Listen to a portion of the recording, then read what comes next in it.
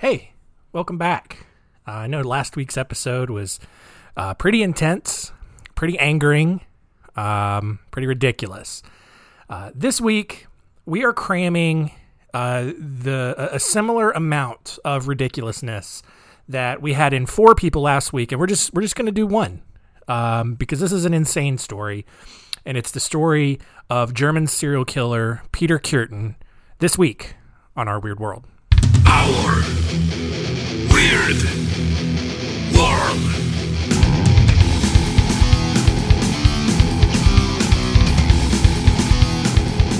Welcome to Our Weird World. I'm your host, John Henson. And yeah, like I said, looking at the story of German serial killer Peter Kürten.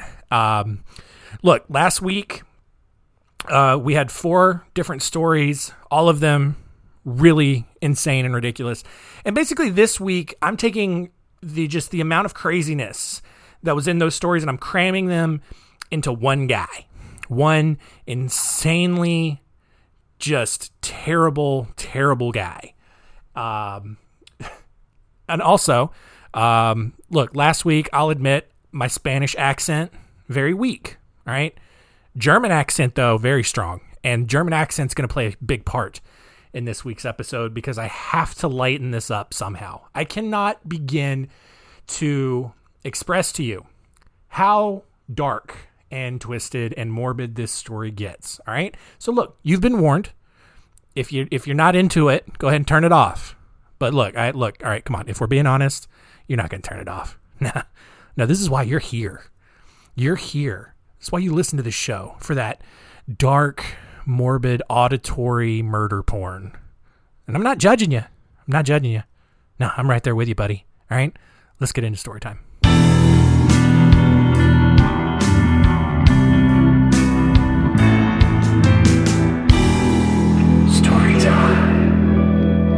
Peter Kürten was one of 13 kids born to an impoverished German family in a one-bedroom apartment in the late 1800s. Like all good German families, obviously, Peter's father was an abusive alcoholic who spent many a sad German night, openly beating his wife and children. But look, come on, guys, he didn't do that every night. And on the nights that he wasn't beating everyone, he gathered the family into the living room and forced his wife to strip naked and then made all of the children watch, all 13 children watch as the two had sex. And look, it wasn't consensual. Like, this dude literally made all of his kids watch him rape his wife. All right. It's like, okay, children, here we go. All right. Peter, Klaus, Gunther, all of you, Olga, Helga. All right. All of you. All right. You're going to sit down and you're going to watch a little performance. Okay. It's going to be very nice. I get it. It's the same show that you have seen many times before. But, you have to learn. You have to learn what it is like for 2 adults who are married, 2 mothers and a father, to come together in the love that dare not speak its name. So, wife, strip down, assume the position, okay? Okay, I'm sorry. I've got to lighten it up somehow, because it's like it already starts off bad, and it's going to get worse. After his father, and this should not surprise you at all, his father was actually arrested for committing incest with his oldest daughter. So, good, silver lining, not good that he was, raping his daughter, but good that he got caught for it really quickly and sent to prison. It's not like a Fred and Rosemary West situation here. But his father ended up going to prison for raping his oldest daughter. And once he was gone, Peter's mother filed for divorce and moved the family to Dusseldorf, which is just a fun name for a city. When Peter was 9, just a rough life, he was befriended by probably the local dog catcher and kind of just became his little dog catching apprentice. And Peter quickly learned that this dog catcher was not just in it for the joy of returning lost pets to their owners. This dog catcher enjoyed catching stray dogs and then having sex with those dogs. All right. It's just, and like, not only that, but he tortured and then killed the dogs after he had sex with them. And Peter, like, rather than thinking that this was horrible, like, he's kind of used to seeing people openly humping things that probably shouldn't be humped. And he thought that this was the coolest job ever. And he quickly joined in on it. You know, all right. A lot of weird instruction and teaching moments in Peter's life. You know, it's just like, you know, Peter, it's okay. So now this is what you do. If you have a bigger dog like a Great Dane or a Saint Bernard or something like that, you don't necessarily have to get on your knees or try to overpower the dog in any way. You just simply mount it as if you are another dog of a similar breed. The dog is not going to know. The dog cannot see you. The dog just senses you, and the dog will allow you, especially if you give it drugs and sedate it.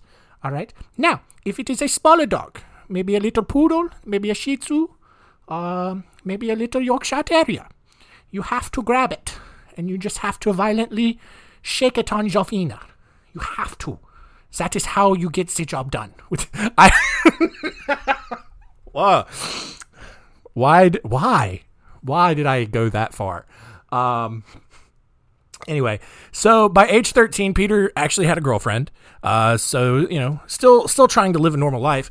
And while this girlfriend was happy to let Peter undress her, you know, play with their naughty bits a little bit, she refused to have full-blown sex with him. So, you know, good for her, I guess.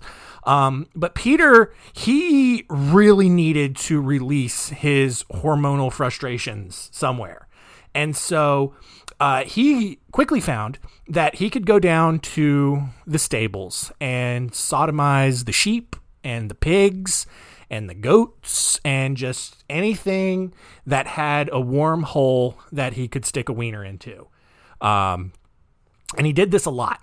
And he soon, like, I don't know how soon, but he found out pretty soon that he could really get himself off if he was stabbing the animals to death and feeling them like seize up and like, I don't know, twitch and shake and like right before he reached his own big finale. Like, that's a level of darkness that I cannot fathom.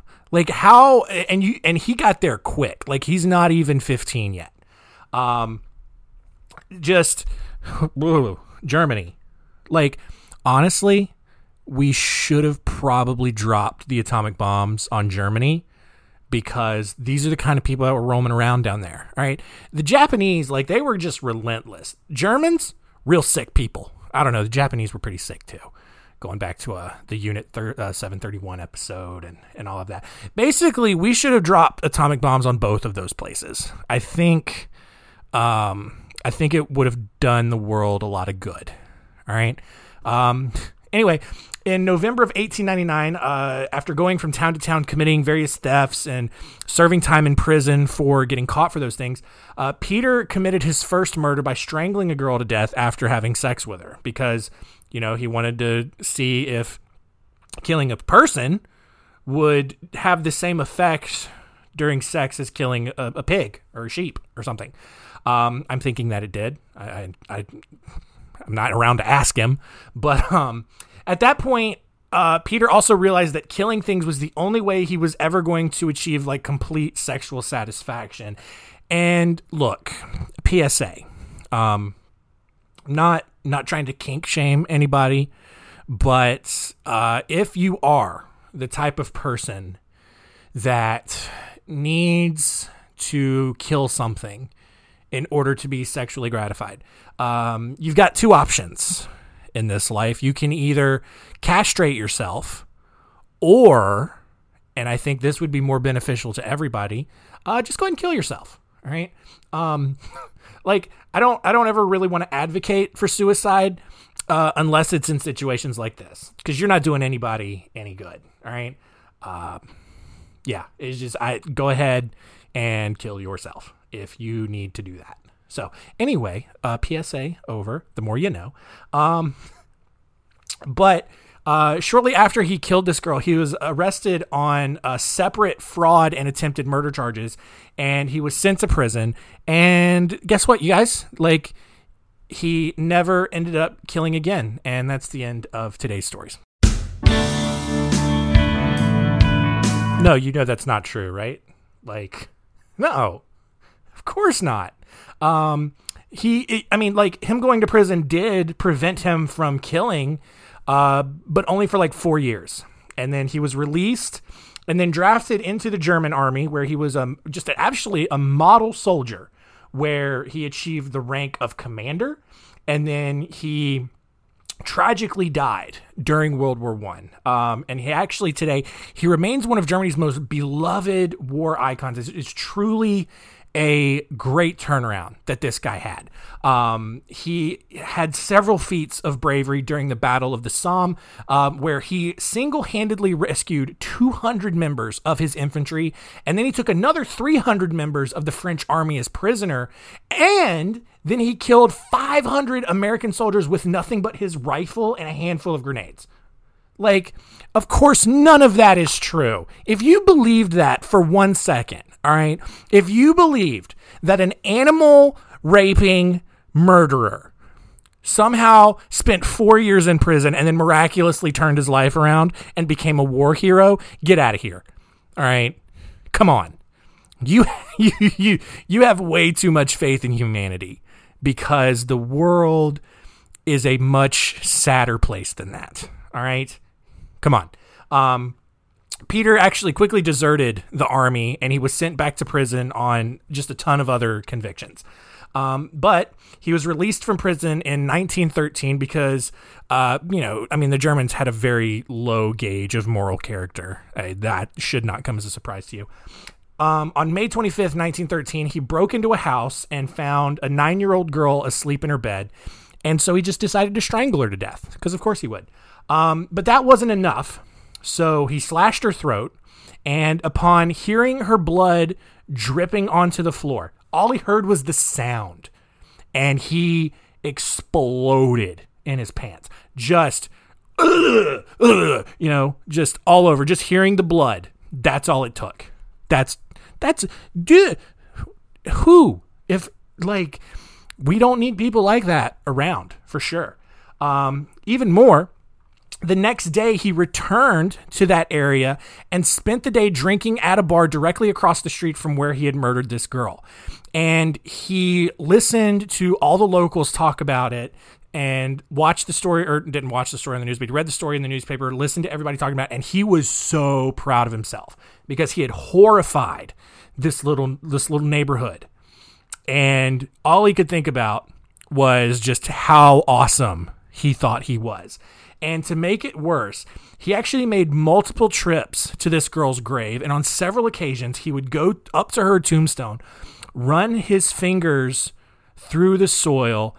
And as he felt the dirt fall out of his hands, he ejaculated in his underwear. I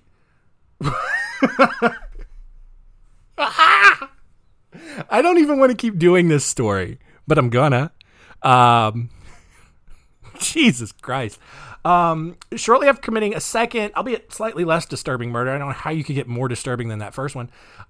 Peter was arrested for several arsons and burglaries that he had committed over the last few years, and he was sentenced to 6 years in prison.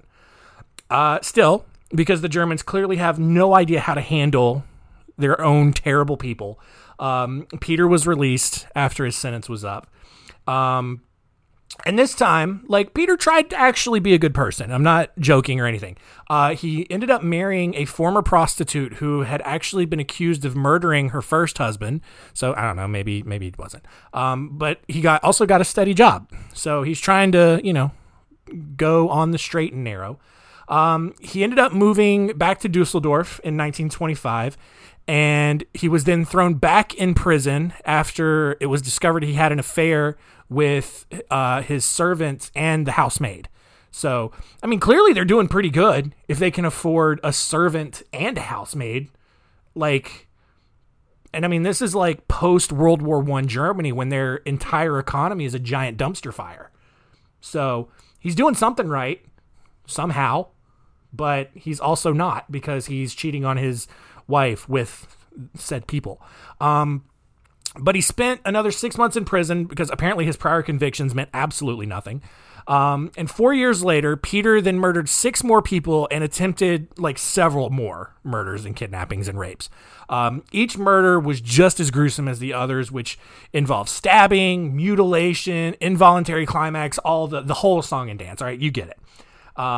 By 1930, Peter had attempted to murder enough people that he had earned the nickname the Vampire of Dusseldorf, and he was just all over the German news. Everyone in all corners of Germany knew about this guy. They didn't know it was Peter, but they were scared of this guy known as the Vampire of Dusseldorf. Several of his victims had actually survived the attacks and were able to give detailed descriptions of Peter's features. And if you look online, there are pictures of Peter Kürten.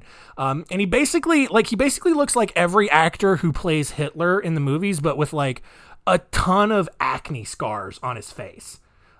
Just an old crater-faced looking pervert roaming around the streets of Dusseldorf, raping and creaming himself and all that. Where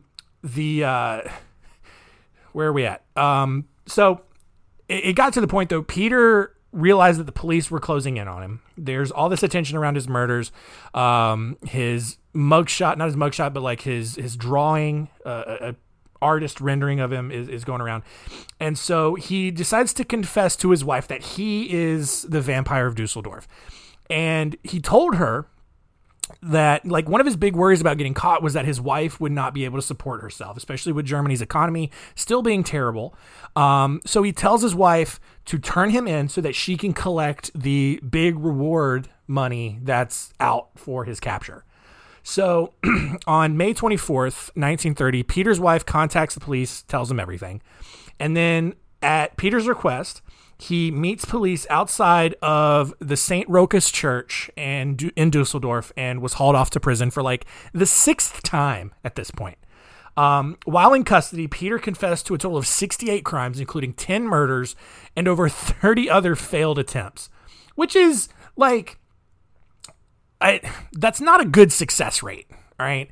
If you're looking at, let's say you're going 40 attempted murders, 10 of them are successful.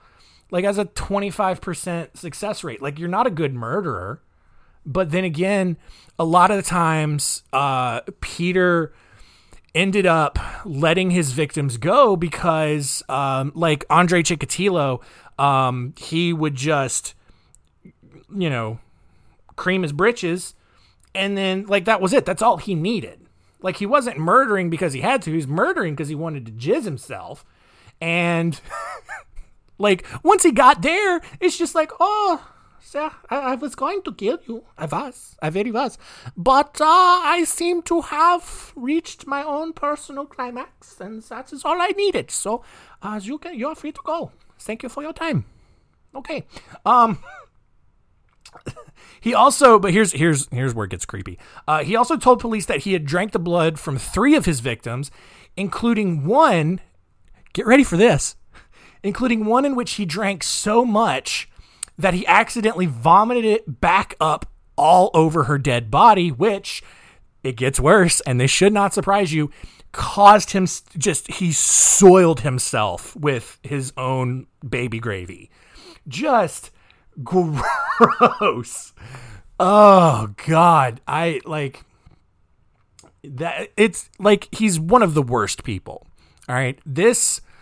I hesitated to put this in like a top 10 worst episodes list. I think this one's solidly in there. Just bad. It's real bad. Peter's trial began on April 13th, 1931 and lasted for 10 days. Although he pled not guilty by reason of insanity to every charge against him, he ended up being convicted of 9 counts of murder and was given the death penalty. He was sent to the guillotine on July 2nd, and his final words were also insane, completely insane. He's sitting as his head is being placed to the guillotine. This is exactly what he says. He goes, doctor, because he's talking to his psychiatrist who's right there with him. Doctor, tell me, after my head is chopped off, will I be able to hear, at least for a moment, a single moment, the sound of my own blood gushing from the stump of my neck? That would be the pleasure to end all pleasures. What a creep.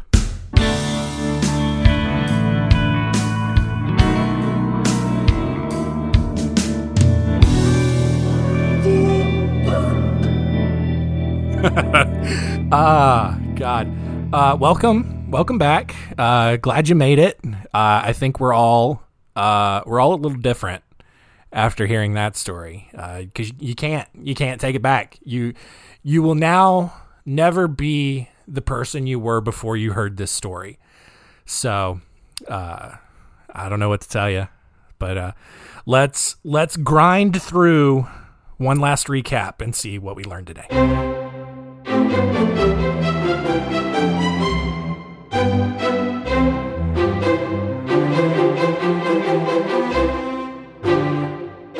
What did we learn? Number 1, if your kid starts hanging out with a creepy dog catcher who likes to have sex with the animals that he catches, don't let your kid hang out with that kind of guy, because it's not going to end well for anybody. All right. Number 2, parents. Look, again, not going to kink shame you by any means, but don't have sex in front of your kids. Don't have angry, violent sex in front of your kids either. All right. Keep that to yourself. Don't scar your kids. All right. Like, I get that they got to learn. They got to learn somehow. I get that. Don't do it though. Just don't. Figure out a different way. All right.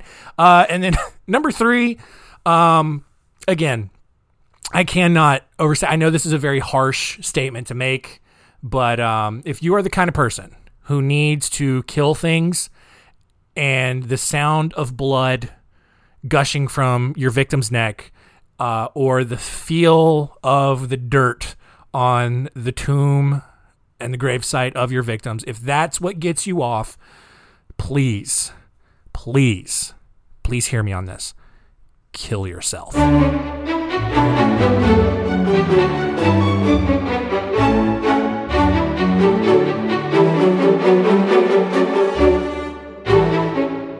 Next week on Our Weird World, gonna close out 2021 on a completely different note. All right, it's not going to be a horrifying episode. It's going to be weird. We're going to go back and dive into the paranormal with the story of Barney and Betty Hill. It's a couple from Maine traveling back through New Hampshire on vacation when something strange happened. All right, and they don't know what it was. But based on their accounts, a lot of people believe that they were abducted by aliens. And just not a lot of decent explanations for it. So we will look at that story, and you can decide for yourself what actually happened. All right. Thank you for listening. I know that one was a tough one. That was a tough one to get through, but you made it. You're a trooper. All right. Be proud of yourself. All right. Go get you a reward or something. I don't know. Or get a very strong drink and try to forget about it. But thank you for listening. Tell your most depraved friends about this episode, and keep it weird.